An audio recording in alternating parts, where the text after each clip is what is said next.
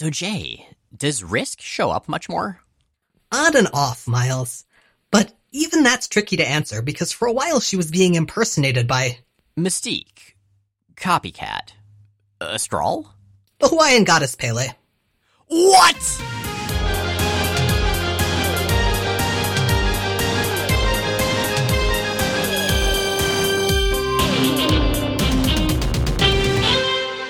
I'm Jay Edidin. And I'm Miles Stokes. And we are here to explain the X-Men. Because it's about time someone did. Welcome to episode 384 of Jay and Miles Explain the X-Men, where we walk you through the ins, the outs, and the retcons of comics' greatest superhero soap opera. And boy, do we have some good soap opera stuff today. I mean, we have a lot of things. Some are good, some are bad, and some are definitely soap opera. We start, though, with something that's closer to a very special episode. A very special episode that's like a sequel to a previous very special episode. An even specialer episode, perhaps? Special squared. Special to the special power.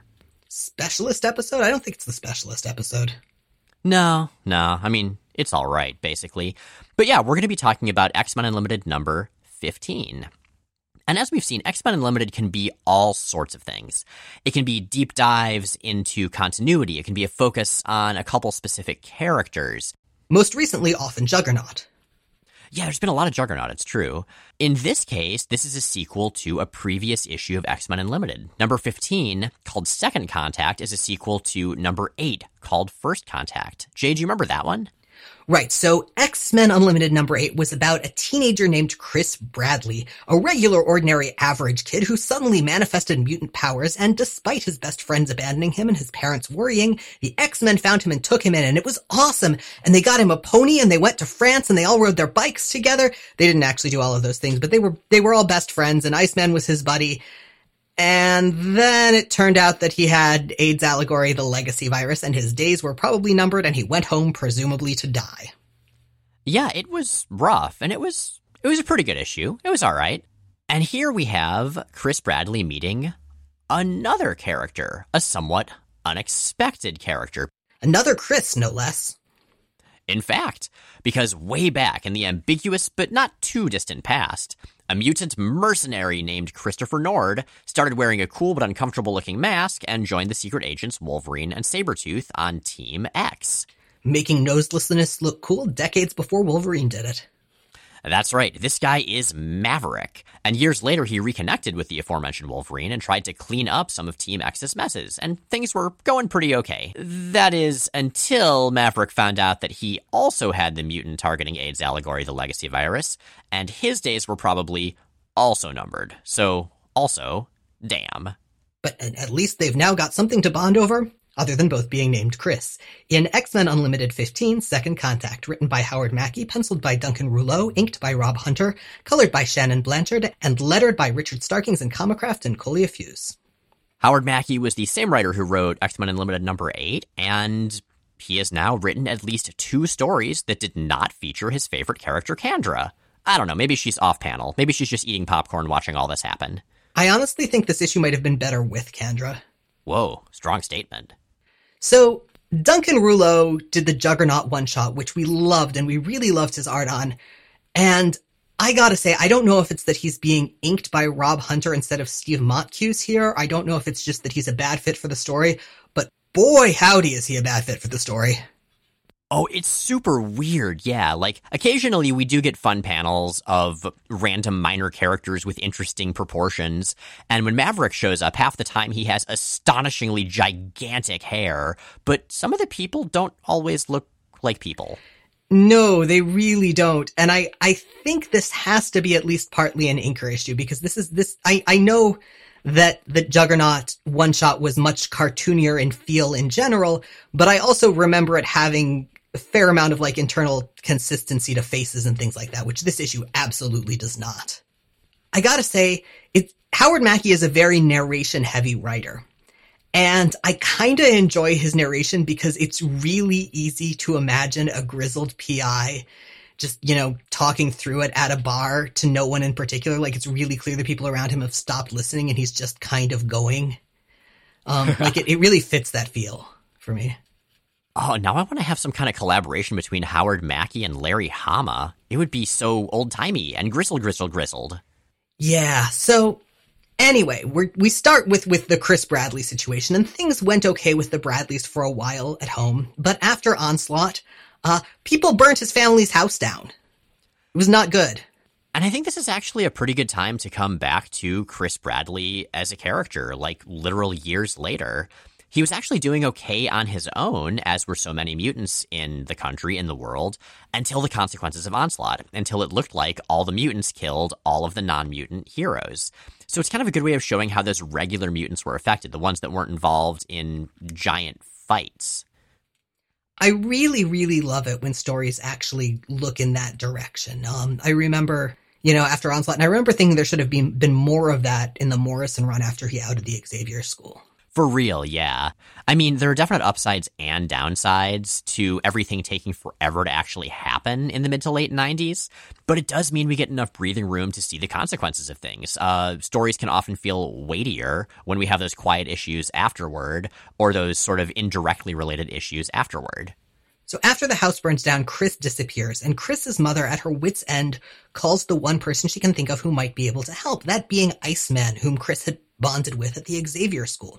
Now, Iceman is also at home these days. He has moved back to his parents' house to help his dad recover from an attack by Graydon Creed's Friends of Humanity. I know overall, Jay, you had mentioned you're not a fan of the art here, but a couple things.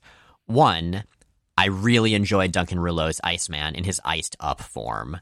Like, he's got that same sort of chunky spikiness that we've seen when Iceman has been really going all out with his powers, which generally has been when he was possessed or controlled by, say, Mikhail Rasputin or by Emma Frost. But in both of those instances, he had proportions more like the person controlling him. Here, he has proportions more like usual Iceman, but he's just getting spikier and spikier with, like, ice stalactites and stalagmites, and I don't know, you really get the idea that he's finally coming into his own controlling his powers, but, like, as him. And I don't know how intentional that is. Maybe Duncan Rouleau just thought that Iceman would look cool that way, but, it fits the continuity, and I appreciate that. Yeah, his Iceman is cool. A lot of his incidental stuff, a lot of his powers are cool looking. I just cannot handle the faces. Or Chris Bradley's tiny, radically size-changing head. Maybe that's his secondary mutation. He's got electric powers. Unfortunately, he has the legacy virus. And his head is just getting huge and tiny. Kind of reminds me of that time that Pierce in the Domino miniseries had his telescoping neck that just kept going up and down. Yeah, that was a thing. Man. But anyway, I was praising Duncan Rouleau's art. Another thing I really enjoy is the conversation that Iceman has with Chris Bradley's mom, because we see each of them on one side of the page, on the telephone, in different panels, and then we see the burned husk of the house sort of overlapping the conversation from below, from the panel that is below both of those panels, which is a nice little visual transition, and it also really shows just how much more intense, how overwhelming the consequences of that action are, especially as compared to something so simple as a conversation. It's a good way of showing as well as telling. So Bobby eventually finds Chris, and he finds him outside of Friends of Humanity headquarters, where Chris is about to set everything on, lightning. Bobby manages to deflect him, or to at least keep him from attacking, but Chris runs off again, this time to find Maverick. Chris makes his resentment known to Iceman. Go save the world, Bobby. I can take care of myself. This kind of reminds me of the stories that acknowledge that when Storm took over the Morlocks and then basically forgot they existed for a while, there were consequences. Or when Farron shows up in Excalibur number 125 to complain that everybody forgot he existed for years. God, I love Farron. Yeah, me too. But I do like this. I do like when what could be seen as an editorial oversight, like just sort of a dropping of a plot thread, is acknowledged as part of the plot and integrated with the plot. That works. Because the fact is, Chris outright says it at one point. The X-Men have been too busy for him, and part of that's been because they've been busy with Onslaught and all the big stuff going on, but also, you get the impression they kind of forgot about him. You get the impression they kind of forget about a lot of people. It's true. Do you know how that one preacher's wife lady is still frozen underneath the Xavier Institute with the Brood Queen inside her? Yep. To this day, assuming she didn't get blown up one of the many times the Xavier Institute got blown up. Maybe the Space X-Men came and saved her. I'm going to say that's canon. It's a nice thought. So Chris goes to find Maverick, and Maverick came to this tiny town just to basically to die in peace. But now this kid is hanging out, and to Maverick's great consternation, insisting that they are friends. And they'd met at a legacy virus clinic, which Maverick saved from terrorists attempting to bomb it.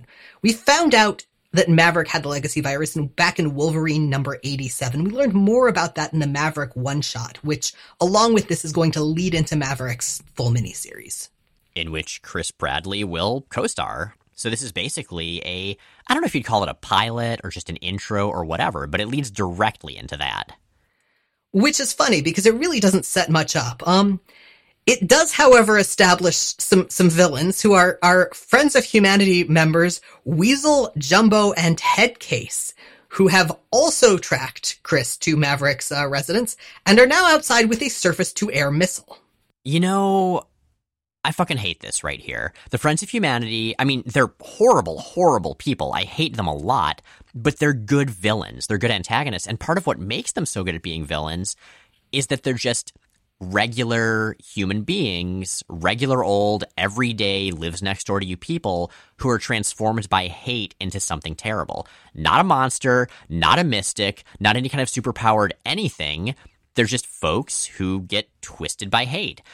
And when you have Weasel, Jumbo, and Headcase, all of whom are very exaggerated by Duncan Rillo's art style, and at least one of whom just keeps repeating everything everybody says 3 times in a row, and who have this immensely heavy artillery, like, they almost become supervillains. And I feel like that misses the point of the Friends of Humanity, especially at a time when it's important to establish what they're doing. I mean, Graydon Creed, their idol, their former leader, was just killed. So I feel like showing the sort of banality of that vengeful hatred, that's how you do that story effectively. You don't give them a surface-to-air missile and silly names. Ah, yes, Hannah Arendt's Friends of Humanity. No, these Friends of Humanity are extremely well-armed and well-equipped, and I think the reason for that in this context is they needed a fairly badass-looking group for Maverick to take down repeatedly, which honestly, I don't think adds anything to the story. Yeah, I mean, we know Maverick's a badass. Look at his mask. It's got no nose. It must be so uncomfortable. He has to be a total badass to wear that. So Maverick and Chris escape before the missile can be launched, leaving Iceman, who has likewise tracked Chris there, to deal with the subsequent explosion. And later, Iceman brings Wolverine, to track Chris and Maverick, and also to reminisce about Maverick. Because again, Logan and Maverick are old comrades. Along with Sabretooth, they were part of, was it Team X? Team X, which was run by both Weapon X, which is to say Weapon Plus, and the CIA. Yes, so International Black Ops Team, Team X.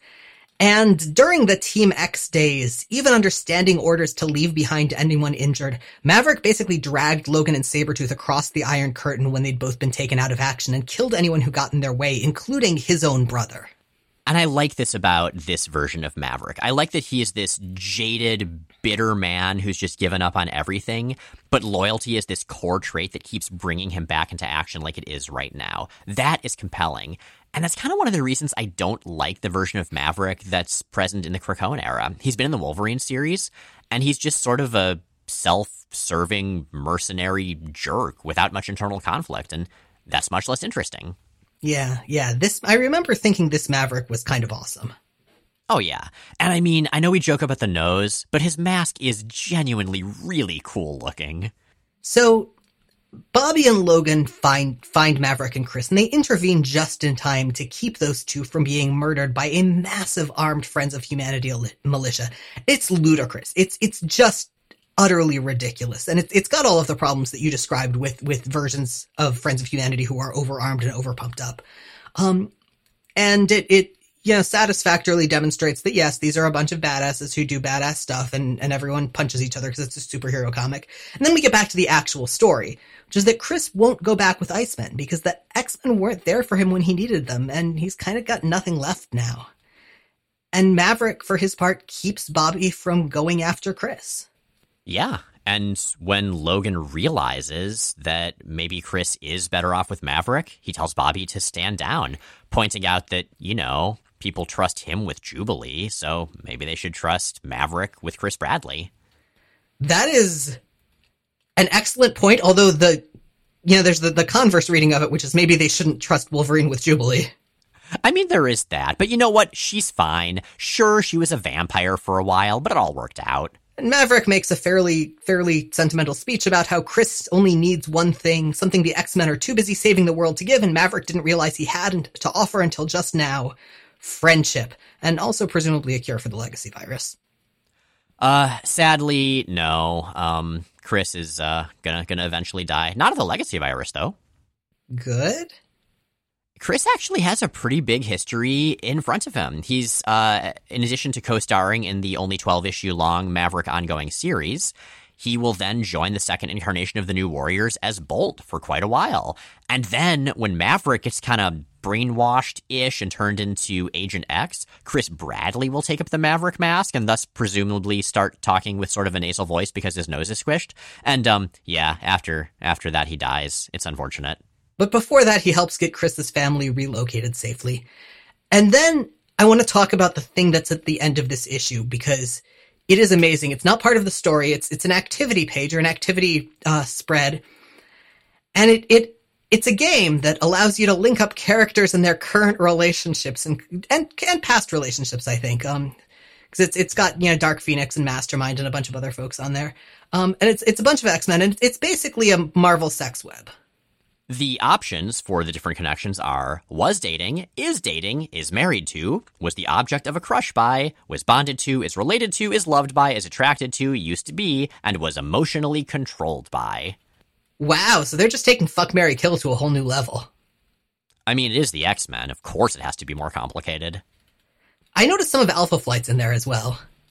Well, sometimes you want to fuck, marry, and or kill Alpha Flight. And we'll post those in the visual companion to this episode so that y'all can play along at home if you are masochistic enough to want to. So with that, we had promised you soap opera, and soap opera you shall have in the form of X-Force, but also in the form of backstory. Let's talk about John Proudstar. For some reason, I thought you were going to say John Francis Moore. I mean, we'll talk about him, too, because he wrote these comics, as opposed to John Proudstar, who was one of the founding members of the all-new, all-different X-Men team sent to rescue the original 5 X-Men in Giant Size X-Men #1. So, his deal. Professor Xavier gave John a fringed blue and red costume and named him Thunderbird, despite neither of those things having much to do with John's Apache heritage or his powers of enhanced physical abilities, and then sent him on a post-rescue second mission that promptly got him killed. Quick sidebar. In the cartoon Spider-Man and His Amazing Friends, John instead had the power to turn into a bear, which also had nothing to do with the colors of his costume or the codename Thunderbird, which was still his codename despite the fact that he turned into a bear. So, listeners, if you have Disney Plus, you can watch Spider-Man and His Amazing Friends, and I'm not going to say it's good as much as I deeply love it and grew up on it and still deeply unironically love the soundtrack. Yeah, it's not good. But if you watch the episode, The X-Men Adventure, you're going to get to see the most bonkers danger room ever. And like Jay said, you'll get to see Thunderbird turn into a goddamn bear. Yeah, that episode is Doctor Strange levels of trippy.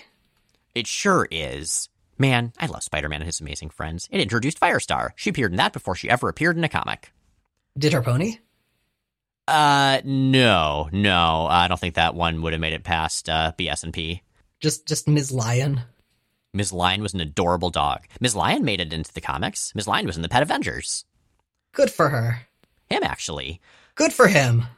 So John's younger and similarly powered brother, James, joined Emma Frost's Hellions, the New Mutants' fuchsia-clad rivals, and despite his perpetual and understandable anger at Xavier for getting his brother killed, James eventually turned out to be a pretty decent dude.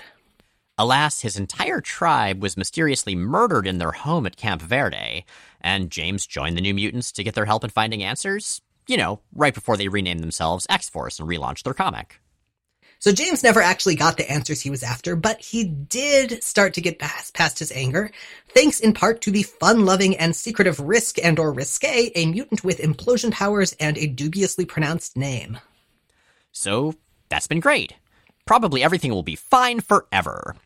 Seems likely. Which brings us to X-Force number 65, Lower East Side Story. Written by John Francis Moore, not John Proudstar, penciled by Adam Polina, inked by Mark Morales, colored by Marie Javins, and lettered by Richard Starkings and Comicraft and Albert Deschênes. Hey, it's Adam Polina. Adam Polina hasn't been the regular artist since like number 56 or so. I've missed Adam Polina. Yeah, it's been a minute. And I think his art is just getting better and better as he goes. I love the art in these issues. It's, again, always really, really nice to see art evolve over, especially over a run on a single book. You know, in a way, this is going to be a weird statement, but Polina kind of reminds me of Brett Blevins, another artist on a book about many of the same characters who it took us a while to kind of get to enjoy his style and who just got better and better and better until his run was over. I feel like Blevins came in much more fully formed than Polina. I would totally agree with that, yeah. But this issue opens with Warpath and Risk, who are sneaking and splashing and playing in Breakstone Lake at the Xavier Institute. And I love this. The opening narration and dialogue are framed as being about a predator chasing her prey. But through this, the narration definitely alludes to Warpath's survivor's guilt, Risk worrying that she's letting him get too close emotionally, the fact that Warpath is finally starting to let go of his past by sharing his present with her. And I'm not sure what it is, but as much as we've complained about Warpath's recent appearance transformation, like cutting off all of his hair and looking a little bit more, I guess, generic, I don't know. The look works for me here. I really enjoy the giant Thunderbird tattoo on his back. Like, you know, tribal specific relevance or not, that was his brother's code name. It's a good way of honoring his brother while maybe moving on. I don't know if it's a specific symbol that it's on his back and not his front and he's moving on from it. I'm probably reading too much into it. Wow, I am really not on the same page with you as far as the short hair. It is just continuing to not land for me. Yeah, I don't know. I think Polina's just getting to be a better artist in general, and so Warpath looks more interesting instead of just the big guy with the short hair. There is one panel where his head is turned all the way around like an owl's. And as they flirt fight, Warpath mentions that he still doesn't know her real name, to which she jumps in. Gloria Munoz. Any other questions? And, in fact, she gives more answers. We learn that she's half Cuban and half Seminole, that her parents divorced and she went off on her own at 16. And Siren accidentally interrupts them right as they kiss. Now, so you may recall, Siren and Warpath sort of had an ongoing will they, won't they dynamic. He was very, very into her. She reciprocated to some extent, but had so much of her own stuff going on that she didn't really feel like she could get into a relationship with him and kept on kind of stringing him along on that front. And finally, he, disappeared and obviously has gotten together with Risk, which is giving Siren some feelings. As she narrates to herself after icily refusing Risk's invitation to accompany them club hopping. Stupid, Teresa, stupid. You're the one who told James you just wanted to be friends, so you've no right to be jealous. Even if you are. Just like in recent X Factor, it feels like things are starting to really happen. We're learning about Risk. There's development in this soap opera love triangle. It's nice to feel like we're not just treading water. It is, even if the characters were literally doing so just a minute ago. It's true. So it turns out Risk, unsurprisingly, is basically the best club-hopping partner ever. She knows everyone, everybody loves her, the various club's slimy jerks are terrified of her. And what makes this work, and what makes Risk suddenly start to be interesting for, I think, the first time in comics that we've read about her, she's including James in everything. She's herself very much, but she's here with him and she's opening up to him without compromising who she is. Those balance really, really well. Like, you find yourself really rooting for them as a couple. I'm also rooting for Polina's art in this club. It is just full of lights and of so many goddamn people, and all the people are doing their own things. They're dancing, or they're drinking, or they're flirting with each other, or they're having little arguments. Like, there's just so much variation here. It makes the club feel super alive, and I want to be there, but I think I just haven't really been in many crowds in the last few years, and I miss it. So, you may be rooting for Risk and James, but unfortunately they are an ex-couple and thus are inherently star-crossed. And in this case, those hostile stars come in the form of Blob and Mimic, because Risk was supposed to bring James Proudstar to someone, and she has taken too long. So Blob and Mimic have been sent to bring him in. Now this goes back a little bit. This takes us back to X-Force number 60, where Risk was pulled from the rubble of the X-Mansion by Blob and Mimic, who brought her to a maniacally grinning, shadowy figure. She told him that the shadowy figure, that she'd made a mistake and wanted to quit. The shadowy figure said that wasn't part of their deal. And it was implied heavily at that point that Blob and Mimic were working for Onslaught. And so that the figure she was talking to might therefore be Onslaught. But apparently that's not the case. Apparently it is someone else.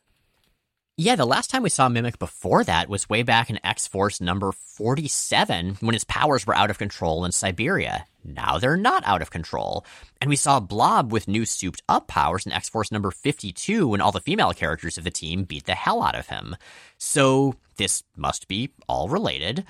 Perhaps related to Blob's amazing look. He is wearing this ruffle front tuxedo shirt and is chomping on a giant cigar. And because his new souped up powers allow him to sort of move his mass around his body however he feels like he has a prehensile everything, pretty much. He's just this big, exaggerated cartoon character, and Polina's art style is so beautiful. It's almost like he's channeling a little bit of Duncan Rouleau from the Juggernaut one-shot. Yeah, I can see that. He's got that sort of protean, and again, intensely kind of dynamically cartoonish look.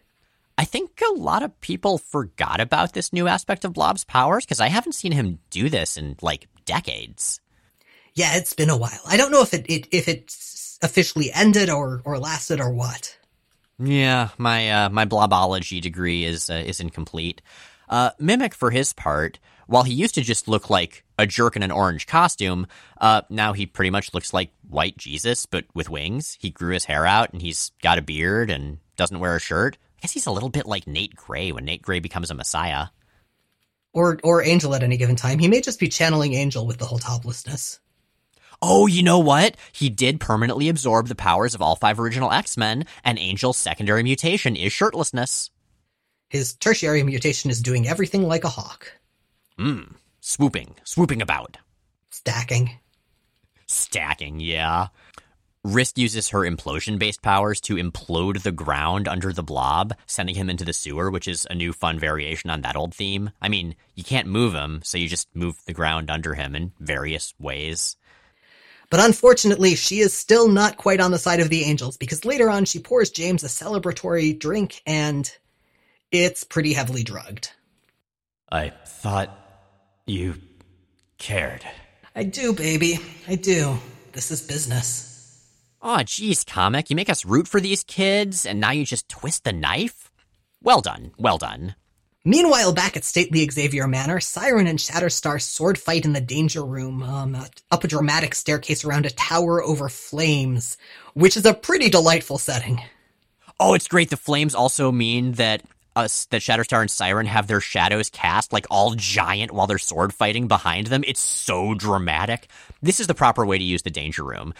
You don't just, come up with different battlegrounds to learn to fight in. You come up with different battlegrounds to learn to fight in, and you make it look awesome. Yeah, if I had access to a Danger Room and I was using it for training, I would go so weird. I would be yeah, what's a setting that will teach me these skills but has absolutely no relationship to any real place where I'm likely to use them? Exactly. Shatterstar utterly fails to give Siren romantic advice, saying he's the wrong guy to talk to, but dude, you're going to be such a pansexual powerhouse in 10, 20 years. It's going to be amazing. 10 or 20 years. He has to take some time to ramp up to it. Yeah, fair. And as they finish their duel, they find Sunspot and Meltdown watching Caliban playing the piano really beautifully, complete with one of those trademark Adam Polina Renaissance halos around his head. But unfortunately, Caliban, once he realizes he's being watched, his mind goes blank, he forgets how to play the piano, and has a seizure. So that's a thing. That brings us to X-Force number 66, Tragic Kingdom. Written by John Francis Moore, penciled by Adam Polina, inked by Mark Morales, colored by Marie Javins and Team Buse, and lettered by Richard Starkings and Comicraft. Tragic Kingdom, that was that No Doubt album. I think it came out a year or two before this. I remember there was that single, Spiderwebs, that everybody loved, and so my brother got the CD, and we were very surprised to find that actually it was mostly a ska album, and the single didn't sound much like anything else on it. Kind of like No Rain by Blind Melon, not representative. I see. Didn't you get that one Chumbawamba album for similar reasons? Yeah, but they turned out to be awesome. They kind of did, right? So that was less not getting what you were in for than not really knowing what you were in for and discovering that it was better than you had imagined. Yeah. The 90s. Speaking of the 90s, this comic was published then. The cover is Caliban, Sunspot, and Boom Boom grinning with various cartoon animal mascots around them in front of a theme park. And those are good choices of characters, because if any members of X-Force were just going to enjoy the living hell out of what's basically off-brand Disney, it would totally be those three. I definitely want a cover of Cable staunchly refusing to have fun at Disney World. So this theme park is Wacky World, which is a mascot-based theme park with a bunch of rides in Florida. It is not subtle. I mean, obviously it's Disney World. I guess that would have been too much copyright infringement at the time to just straight up go for. It's also got sub-parks like Fairy Tale Land and Astro World. Like, it's Magic Kingdom. Yeah, very much. Although there's actually a Dr. Seussian barber pole with signs with arrows on them saying far and near in the background of one panel, which is a specific reference, I mean, obviously to Dr. Seuss, but also to Seuss Landing, which is a sub-park that's in Universal Studios Islands of Adventure, which is nearby, not Disney. We grew up in Florida. On one hand, that's a good point, but on the other hand, Islands of Adventure would not open for another couple of years. Oh, I wonder if Seuss Landing was somewhere else, or if it also didn't exist at this point. Or if it was just a cool cartoony thing to throw into a cool cartoony theme park. I don't know. Fascinating. But we get some narration from our lead character in this issue, who is, in fact, Risk, which is an interesting choice. We just saw her betray Warpath, and we learn Risk's history with Wacky World. She went here with her dad as a kid, then started making trouble there with her friends when she was old enough that hanging out with her dad wasn't cool anymore, then got a job here before getting fired for smoking while in costume. This actually sounds a lot like some of the relationships that people who have spent a long time in Florida or grown up there have with Disney World. Like, if you live nearby, it's not that big of a deal to be there, so you can go there somewhat regularly. Like, it's a lot cheaper for locals. Well, it used to be. That's much less the case now. But it used to be that you could get in fairly inexpensively. More Disneyland than Disney World. Oh, okay, gotcha. I just know that my family wasn't very well off at all, and we ended up going to Disney World regularly enough that I have a lot of memories there. Like, I know for mine it was like a once every very long time thing. Fair. Well, this continues to be very Floridian. I mean, we learned last issue that Risk is half Cuban and half Seminole. We learned that apparently she's extremely familiar with Florida, that this all makes sense. Like, I don't know if John Francis Moore has a bunch of Florida knowledge himself, or if he just talked to people who did, but this actually feels pretty authentic, and I'm getting kind of nostalgic with the whole thing. I gotta throw this in because it's Finder, but the absolute best Disney World riff, if you're after one of those, is always going to be King of the Cats. Oh, that's the second volume of Finder, right? The second story? It's the second story, third volume. Oh, okay. Gotcha. Well, alas, Risk isn't just going to enjoy the surprisingly good churros here.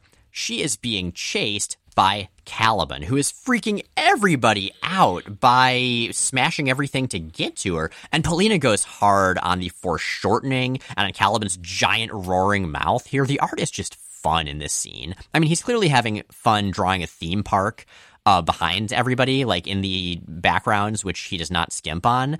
But he's also just sort of going hard on character design. So, in yet another Disney reference, she takes a SkyTrain, basically the monorail, from Fairy Tale Town to Astro World. Monorail was my first multisyllabic word. Did I mention that we went to Disney a lot when I was a kid? You did. You did. So much of this comic is from Risk's perspective through her narration as she runs from X-Force as they try to catch up with her to get her to bring them to Warpath. But it also becomes clear as we get to know Risk better through her own words that she's also just trying to keep herself constantly distracted so she doesn't have to face her guilt. And that works really well with what we learned from her last issue, with her being such a club-hopping, popular, life-of-the-party character. You really get the impression that a lot of Risk's time, a lot of her history is spent just not having to think too hard about things, just being so busy, so intense all the time that she doesn't have to slow down and deal with anything. She'd probably get along really well with Yukio. Oh man, she totally would. Or they would hate each other. It would be one of those. I don't know. Maybe both. Her goal right now is to try to get into the network of tunnels underneath the park through one of the ride service exits, which is totally a real thing. That is a thing in Disney. Yeah, it's where they take you if you're really bad. The tunnels. The tunnels. I think it's also what they take you through if you die, because they don't want anyone to see that, and then they pronounce you dead off premises to keep up the literal fact that nobody officially dies in Disney. Man, see, this is why I don't like theme parks. I mean, I like them. To be fair, I haven't died yet. I might change my mind if I did. The ride she gets on here, it's the Wacky Town Joyride. I think it's a riff on Roger Rabbit's cartoon Spin, which had indeed been around for a couple of years at this point. I checked. Not sure. But Caliban does indeed find her in that ride as he tears it apart to get to her, at which point he has another seizure, just like last issue. And she's gonna run away, but she comes back. She can't do it. She comes back to help instead, which means, of course, that X-Force catches up and catches her. So basically, this 2-issue story is just making me love Risk so much as a character after having basically no feelings about her previously. Yeah, I really like her. I know, right? Like, I'm super excited for her to be a presence in this book for a while. I know she never really caught on after this. Like, she showed up in X Corporation briefly, and then I think she maybe died. She did show up recently in Sword, but this is kind of her big run, and I'm looking forward to reading it, like as if we needed another reason to look forward to continuing John Francis Moore's X-Force run. Risk's playful charm in responding to Siren accomplishes jack shit. Siren has no patience for her, but does have an arm lock for her. But what the hell is up with Warpath anyway? Where did he go? So Warpath wakes up in Detroit in a warehouse full of junk to find that he is the prisoner of a squat yellow man with crutches named Sledge. Okay, I gotta point out that shadowy figure that we saw in X-Force number 60 that Blob and Mimic were working for, yeah, he looked nothing like this guy. This is clearly one of those plot threads where they just threw in a mystery and figured out what it was actually going to be later under a different creative team. I mean, remember Apocalypse? Oh yeah, you mean the owl? Oh yes. Yes, I do. The shadowy figure in number 60 was also way more evil seeming. Like, this guy's pretty chill. He offers Warpath a beer, and he immediately explains what's going on. That basically Risk, Blob, and Mimic all owe him various favors, the latter two for him helping them with their powers. And he wants to offer Warpath a deal as well. If Warpath does Sledge an unnamed so far favor, then Sledge will tell Warpath how to find somebody who actually survived from the massacre at Camp Verde. Michael Whitecloud, an old friend of his older brother John of Thunderbird. And this is a big deal because until now, as far as James knew, no one, well, he was the only survivor of his tribe, of his entire community. And not only has Michael survived, but Sledge implies that Michael therefore knows something about how the massacre came to pass. X-Force does eventually catch up with Warpath and find Sledge's hideout. Risk, talked. I mean, she wasn't going to be a super jerk about it. And Warpath is fine. Warpath is like, no, it's cool. We're just drinking beers. I'm going to be ready to head out in just a minute. What he is not cool about is Risk's attempt to explain. Ever since I lost my tribe, my family, I felt completely alone. You changed all that. I felt comfortable with you, like I belonged. Now, I realize it was all a lie. Don't call me. So that, as far as we can tell, is going to be the end of Warpath and Risk. But meanwhile, we've got a bit of a tag involving a character we haven't seen in the book for a while, and that is Domino. Yeah, she's on her way back from her miniseries, flying into JFK Airport, only to be detained and brought to GW Bridge of S.H.I.E.L.D. GW wants Domino to undertake a delicate job for him. Specifically, he wants her to rescue one of their deep cover operatives who is now on the radar of Operation Zero Tolerance. That being Danielle Moonstar. So that's who she's been working for. We finally find out. Yeah. So Danielle Moonstar is currently an agent of S.H.I.E.L.D. Well done, Danny, I think. I guess. I just hope she gets to keep that rad Mutant Liberation Front costume she was wearing. That thing looks cool. Meanwhile, you've got questions. Polymath96 asks on Tumblr, has anyone ever gone to the punch dimension to which Cyclops' eyes are portals? Jay, maybe we should remind our listeners what the punch dimension is. The punch dimension is, okay, so Cyclops' powers were originally something that his body generated by absorbing sunlight. Later on, because someone felt the need to come up with a more, I don't know if plausible is the word here, but a more something explanation, it was determined that his eyes are in fact portals to a dimension of pure force, nicknamed by fans the punch dimension. I love that bit of continuity so much. It's never been referenced after that one iteration of the official handbook of the Marvel Universe, but in my heart, it is so very true forever. Now, that dimension of pure force has been traversed at least briefly. Specifically, America Chavez kicked through it and traveled through it very, very briefly to punch a Chitauri dragon in Ultimates 2, number 9. By, as you might imagine, Al Ewing. Bless him once again. An anonymous listener asks on Tumblr, how much do we know about the physics of the ramps Iceman uses to travel through the air? Do they ever collapse under their own weight or as they melt? Well, the answer, as it so often is sometimes. Now, if there is anything that on multiple levels follows the rule of cool, it's gotta be Iceman's ice ramps.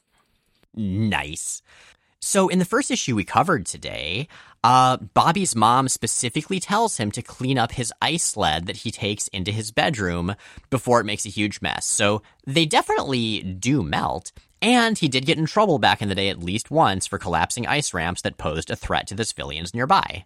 Well, it was established way, way back in X Factor that they melt, because remember the kids from the team cleaned up an area that he had largely iced over when he lost control of his powers. Yes, they did. It's a good thing that so many of the X-Men's fights are either in cities with good drainage systems or in the wilderness or other planets or whatever, because things must get seriously wet after, all of his battles. That said, Iceman is an Omega mutant, and he's been getting more and more control over his powers as time has gone on. So these days, I think he could easily just dissipate the ramps into ambient moisture in the air and just have them basically immediately disappear. Back in the day, though, not so much. We are an entirely listener-supported podcast, and some of those tiers of support come with acknowledgement on the show from a range of fictional characters and concepts. The microphone today goes, somewhat unexpectedly, to Arcade. Elaborate animatronics? Colorful costumes? A name ending in world? Well, bless my bow tie! The ravishing Risk has fled to a theme park that bears a striking resemblance to my marvelous murder world! Now, a lesser mastermind might consider taking legal action at such a brazen bit of copyright infringement, or might just assassinate the folks in charge, but where's the fun in that? No, I'll just enjoy the show. It could be educational. So let us spectate and speculate as Zach Larkin gets on Wacky World's Ferris wheel. That's right, Zach. Lower that safety bar and smile as the wheel begins to turn. Rise into the sky, higher and higher, and then the spinning blades above descend and the blast furnace below ignites. Which end shall you meet, Zach Larkin? The wheel is just turning gently and giving you a good view of the park. Okay, I guess something must have malfunctioned. That is very disappointing. Okay, moving on to Brian Covey entering the Hall of Mirrors. Wander through the twists and turns, Brian. Chuckle at the curved and wavy mirrors that distort your form, and then flee! Flee in terror from the reflections that are actually ravenous robot duplicates of yourself of all shapes and sizes with slashing claws and gnashing teeth. Flee until your legs give out and the robots descend upon you like so many carrion birds. Or you could just find your way out and buy a hot dog, which is pretty anticlimactic. You know what? I am going to sue, which is to say, murder. And with that, Jay and Miles Explain the X-Men is recorded in Forest Hills, New York and Portland, Oregon, and produced by Matt Hunter, who also arranged our theme music. You can find more of Matt's work at moon-talk.bandcamp.com. New episodes come out most Sundays on Apple Podcasts, Stitcher, Google Podcasts, Spotify, and at explainthexmen.com. Check out explainthexmen.com for visual companions to every episode alongside original illustrations by David Wynn. Our show is 100% listener-supported. If you'd like to help us stay on the air and ad-free, check out the Patreon link at the top of explainthexmen.com. And please rate and review us on your favorite podcasting platform. It really helps. Next week, Strong Guy wakes up. Just in time for his own one-shot.